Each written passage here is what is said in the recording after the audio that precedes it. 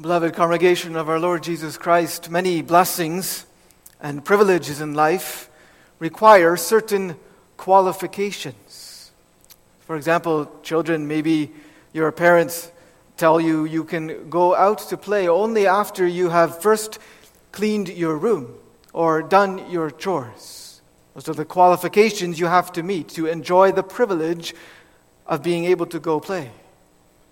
Or maybe some of you older ones, in order to own your home, you needed to meet certain financial qualifications. You needed to be able to make a down payment.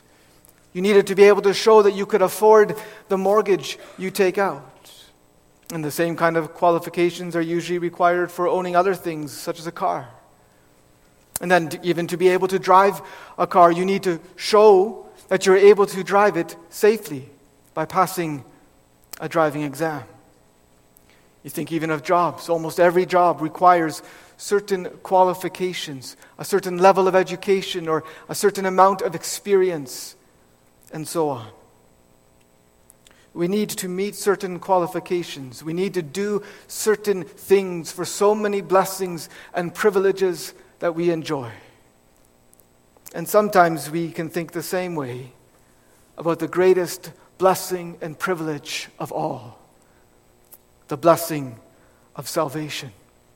We can think that salvation, that acceptance with God, that fellowship with God requires certain qualifications that we must fulfill, certain things that we must do, certain works we must perform, certain feelings we must have, certain experiences we must point to. Certain this and certain that. We can think that we need to somehow qualify ourselves in order to be saved, in order to be forgiven, in order to be accepted by God and have fellowship with Him. Maybe you know what I'm talking about. This idea, congregation, the idea that our salvation depends in part, or depends at least in part on something in us, can so easily and so subtly seep into the thinking, even the thinking of Christians, of true believers. But this idea, beloved, is not only wrong, it also causes so much trouble, both in general and also when it comes to the Lord's Supper.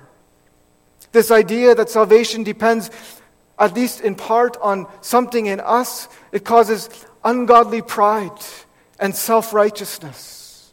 It causes unholy criticism and judging of others, even among professing Christians. It causes the unsaved to think they are saved because they look at their church membership or their church attendance or their good deeds or their kind words or their prayers and so on and so forth.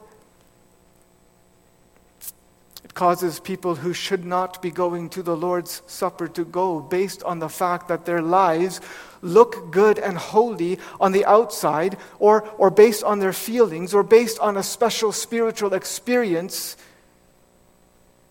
they may have had, when their heart is really far from God. And on the other hand, it causes true believers to doubt whether they are really saved. It causes those who should go to the Lord's table, those who are truly saved, to not go because they don't think they measure up. They haven't done enough. They haven't understood enough. They haven't experienced enough. They don't feel saved. They don't have full assurance. Well, congregation, that's why we need the reminder. Also, as we think about the Lord's Supper next week, as we begin to examine ourselves, we need the reminder that salvation is not by our works. It's by God's grace. And that's what, with God's help, we hope to learn from Jesus' prayer of thanksgiving to His Father in our text this morning, Matthew 11, verses 25 and 26. We need to learn for the first time and again, to depend not on ourselves, but on God in Christ for our salvation. And so our theme then, with God's help, is Jesus glorifies His Father, that salvation is by His grace. Jesus glorifies His Father, that salvation is by His grace First of all, clearly so. Secondly, entirely so. And thirdly, assuredly so. And so first then, Jesus glorifies his Father, that salvation is by his grace, clearly so. In verse 25, congregation, we read these words, Matthew 11, verse 25.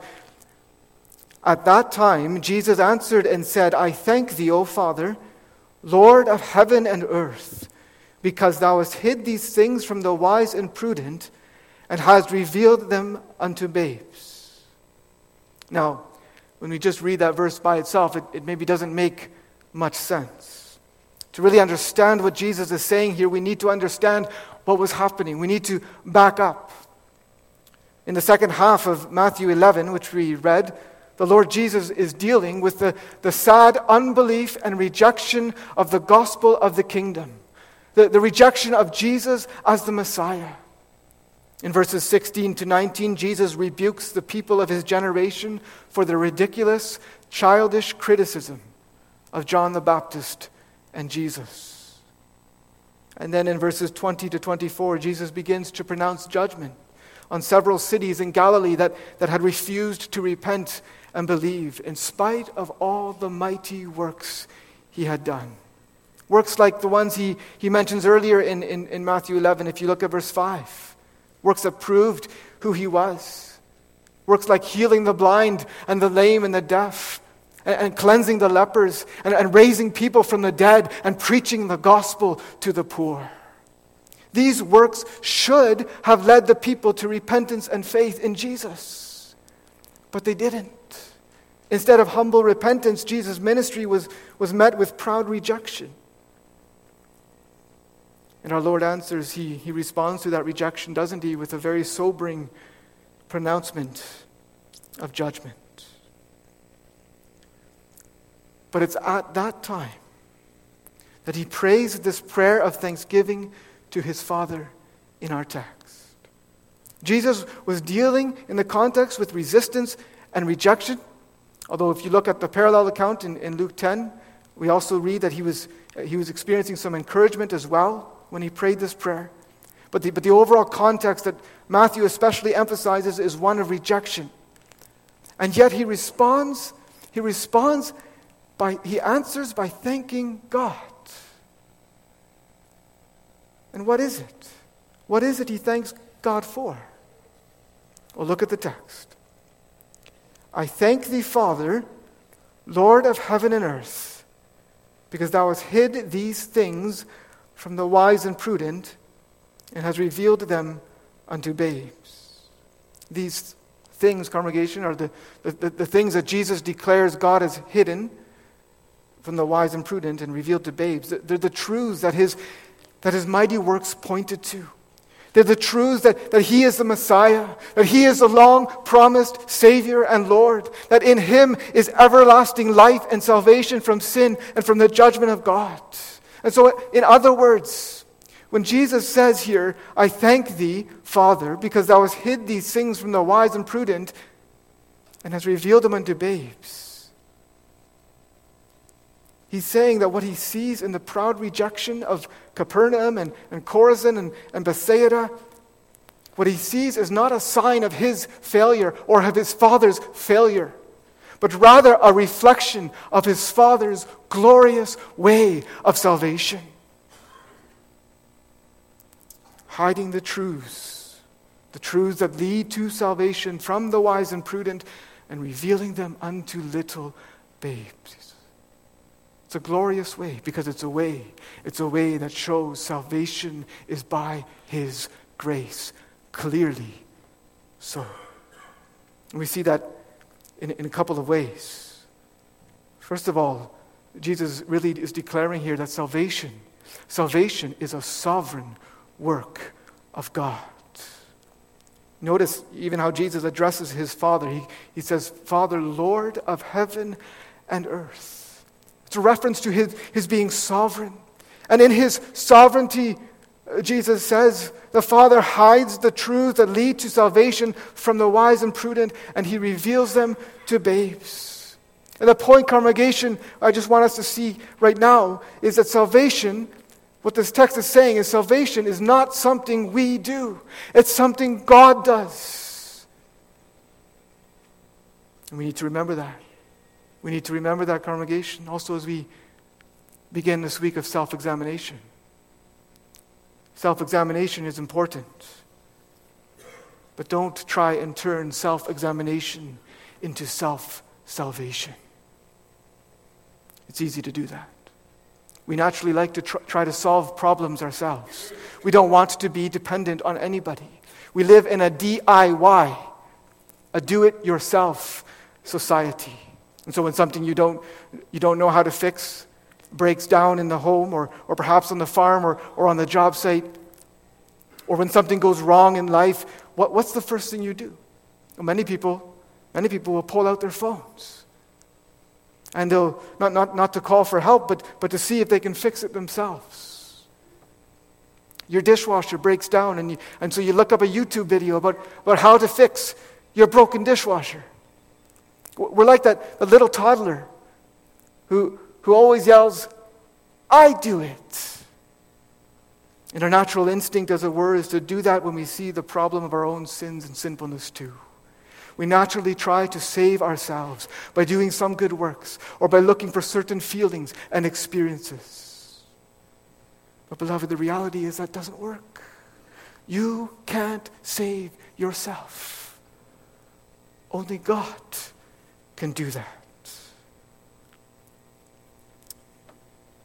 But salvation is not only a sovereign work of God, it's also a surprising work of God. Did you notice that? Christ says that his Father hides these things. He hides salvation from who? From the people we would naturally think should have it. From the wise and prudent. In other words, he refuses salvation to people who rely on, who trust in their own human wisdom and understanding.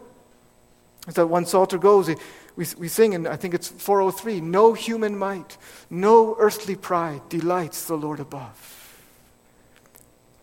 You see, Jesus is not saying here that God hides his salvation from intelligent people or from smart people. He's saying he hides his salvation from proud people, from self-reliant people, from people who are wise in their own eyes, people like the ones in Chorazin and Bethsaida and Capernaum, people who are proudly rejecting Christ Jesus, who is the very wisdom of God, in favor of their own ideas and of their own wisdom and of their own works or of their own covenant membership or of their own experiences.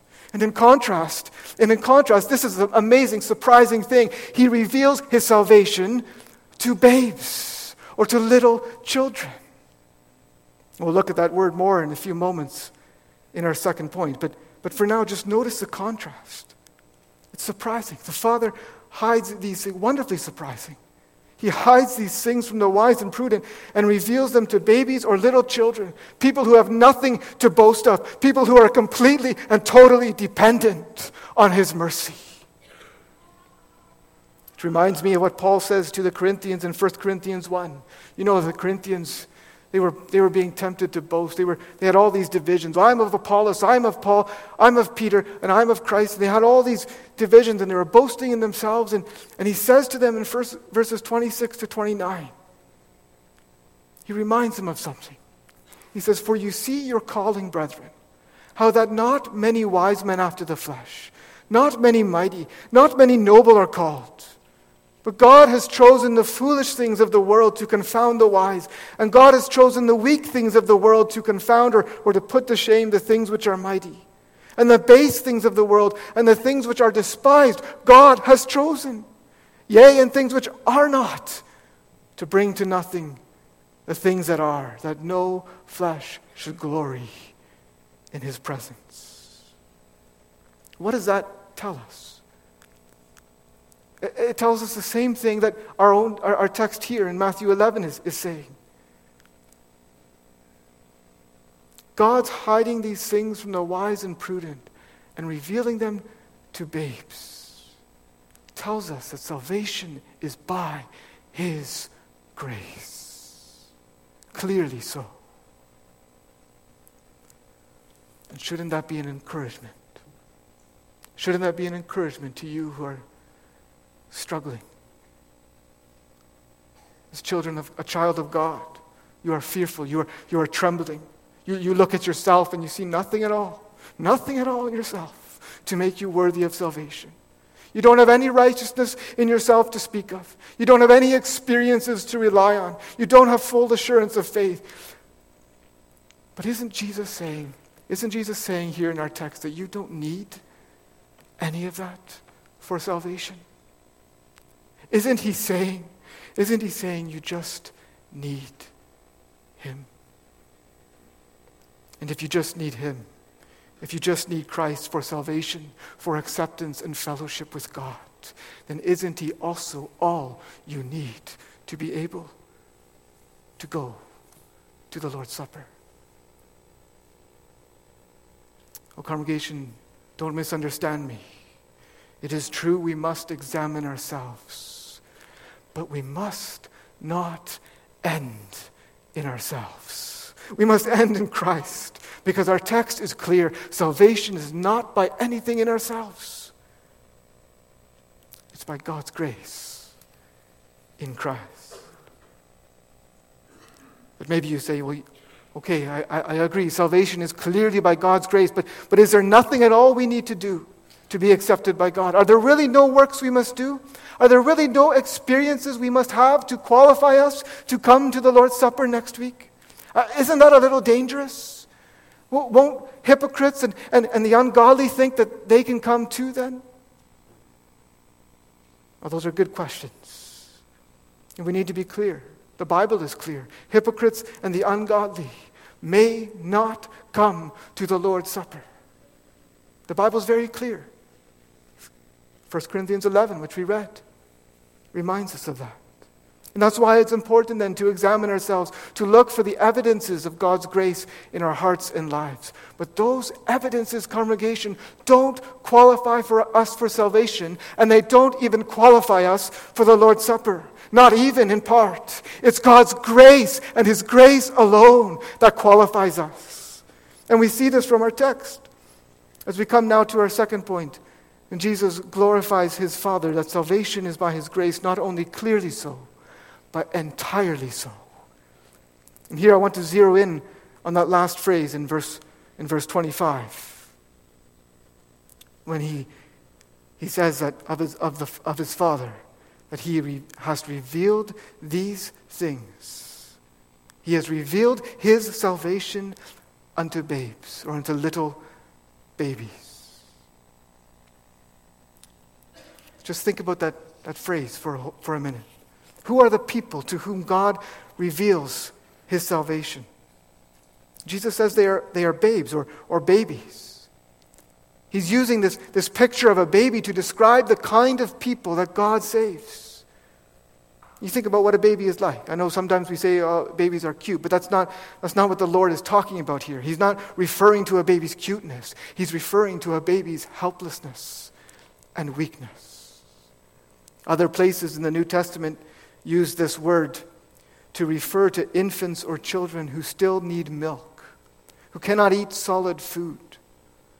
Matthew uses this word only one other time in Matthew 21, verse 16, when Jesus quotes Psalm 8, verse 2, "Out of the mouth of babes and sucklings," or nursing infants, "thou hast perfected praise." And so this word babes or babies here, it's a picture that Jesus is using of the helpless, of the weak, of the needy, of the ones who cannot do anything for themselves. And children, maybe you have a baby brother or a baby sister in your home. Maybe I can ask you a question. Can that baby do anything for himself or for herself? No, of course not. Your baby brother or your baby sister is completely helpless, totally dependent on the care of your mom and dad. Your mom and dad have to feed him and have to change him and have to wash him and carry him and do everything for him. That baby brother, that baby sister cannot help their parents do any of that. They are completely helpless. They are totally and absolutely dependent on their parents. And so the Lord Jesus is saying, He's saying that the people whom God saves, to whom He reveals these things, are the totally helpless. And what does that teach us, congregation? If the people whom God saves are are totally helpless in and of themselves, then salvation must be entirely all by God's grace. God doesn't save us partly by grace and partly by our works. No, he saves by grace and by grace alone. We know that because the people to whom he reveals these things, the people whom he causes to understand the truth of salvation, the truths concerning Jesus, are people who in and of themselves are like babies, unable to do anything, unable to help themselves in any way. They cannot contribute one iota to their salvation. All they have to contribute is their helplessness, is their depravity, is their sinfulness. They have no worthiness in themselves, no power in themselves, no anything in themselves. The Lord could not have chosen a better picture of helplessness.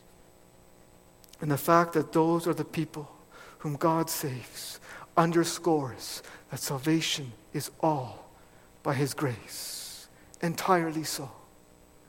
John Calvin said about this text that Christ here magnifies the grace of the Father on this ground, that he does not disdain to descend to the lowest and most abominable, that he may raise up the poor out of filth. The point is, beloved, it's God's grace and only God's grace that saves you and me. And it's God's grace and only God's grace that makes you welcome at the table next week. That's what self-examination, congregation, is meant to teach us and to remind us of. Self-examination is not meant to restrict the Lord's Supper to the sinless or to the strong in faith or to those who, as the form we read earlier puts it, those who are perfect and righteous in themselves. Yes, we must examine ourselves to see if there are fruits of God's grace, the fruits of repentance from sin and faith in Christ and love for God and others.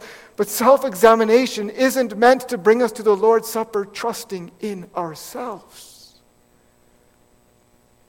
in our repentance, or in our faith, or in our obedience. No, self-examination is meant to bring us to the Lord's Supper, humbly confessing that we are babies, that we are helpless in and of ourselves, that we have nothing, that we are nothing, and that Christ is everything. It's meant to bring us to the table of the Lord, humbly depending on God's grace in Christ, because only God's grace can save us and bring us into true communion with God. Our text teaches us that salvation is by God's grace entirely, not only by the people whom God saves, but also the way he saves. He saves by revealing these things. Revealing the truths that we need to know in order to be saved. And he reveals these truths not just to their minds, not just outwardly, but inwardly to their hearts by his Spirit. Congregation, salvation doesn't happen by our figuring things out. It happens by God's sovereign and gracious revelation. We see an example of this a few chapters later in Matthew, in Peter's confession in Matthew 16. Jesus had asked his disciples whom people were saying he was, and the disciples said, well, some say that thou art John the Baptist, others say, or some Elijah, and others Jeremiah, or one of the prophets. And then Jesus asked them this question, but whom say ye that I am? And in verse 16, Simon Peter answers, and he says, thou art the Christ, the Son of the living God. And then listen to how Jesus answers Peter in verse 17. Blessed art thou, Simon Bar-Jonah, for thou hast with thy great mind discovered this truth. No, that's not what he says, is it? He says, blessed art thou, Simon Bar-Jonah, for flesh and blood has not revealed it unto thee, but my Father which is in heaven. Peter's confession, the truth that he confessed, was a gift of grace. And it's one of that's part of of what we need to know and believe in order to be saved. That Jesus is the Christ, that He is the promised Messiah, the Savior, the Lord. But the point is, it was revealed to him by his Father, by the Father in heaven. The way we come to salvation, congregation, is not by our figuring it out. It's entirely by God's gracious revelation. Salvation is by God's grace, entirely so. Do you understand that? Have you learned that you are a needy, helpless sinner? Have you learned to look outside of yourself to Christ? Are you wanting to live in submission and obedience to Him and thankfulness to Him? Oh, then how humble, congregation, how humble you should be. Think of what Paul says in 1 Corinthians 4. For who makes thee to differ from another? And what hast thou that thou didst not receive? Now if thou didst receive it, why dost thou glory as if thou hadst not received it?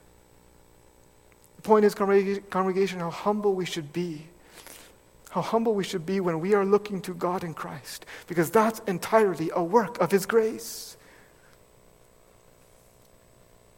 And so there shouldn't be anyone at the Lord's Supper next week who is proud of himself or of herself. There shouldn't be anyone who goes to the table and at the same time is looking down on others. Salvation is by God's grace, entirely so. And that should lead us, congregation, to depend on God in Christ, to be done with ourselves, and to cast ourselves on the grace of God alone. And yet we struggle, don't we? We struggle to let go of self-reliance. Or maybe we struggle with doubts. Is God's grace really all sufficient? Will it remain all sufficient? And this brings us to our third and last point. Jesus glorifies His Father that salvation is by His grace. Not only clearly so, not only entirely so, but also assuredly so. We see this especially in verse 26. But to understand it better, let's begin at verse 25 again. At that time, Jesus answered and said, I thank thee, O Father, Lord of heaven and earth, because thou hast hid these things from the wise and prudent, and hast revealed them to babes. And then listen to how he continues. Even so, Father, for so it seemed good in thy sight. Jesus here is confirming, he's affirming what he just thanked his Father for. That salvation is by grace, clearly and entirely so. He's saying that's for sure. It's for sure entirely by His grace. Why? What makes it for sure? Because it's rooted, congregation, in God's sovereign good pleasure and will. So it seemed good. Or you could translate, so it was pleasing in thy sight. In other words, God's hiding these things from the wise and prudent and revealing them to babes. His saving sinners by grace alone, clearly and entirely, is what God delights in. It's what He's always delighted in. It's been His plan to do it this way from all eternity. A congregation, God doesn't change. And that means He's not going to change His way of saving sinners. He's not going to suddenly decide tomorrow that salvation isn't by grace anymore. If He did, none of us would have any hope. But no, it's always going to be the case. It's always going to be the case. Because it's His good pleasure that God hides His salvation from the wise and prudent, those who are relying on themselves, and reveals them unto babes. And just by the way, don't think that means that people who are self-reliant now can never be saved.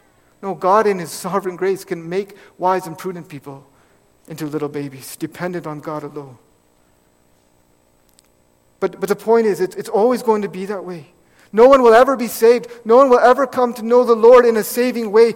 No one will ever be able to become a true Christian or to become acceptable to God on the basis of their own efforts or their own wisdom or their own feelings or their own anything.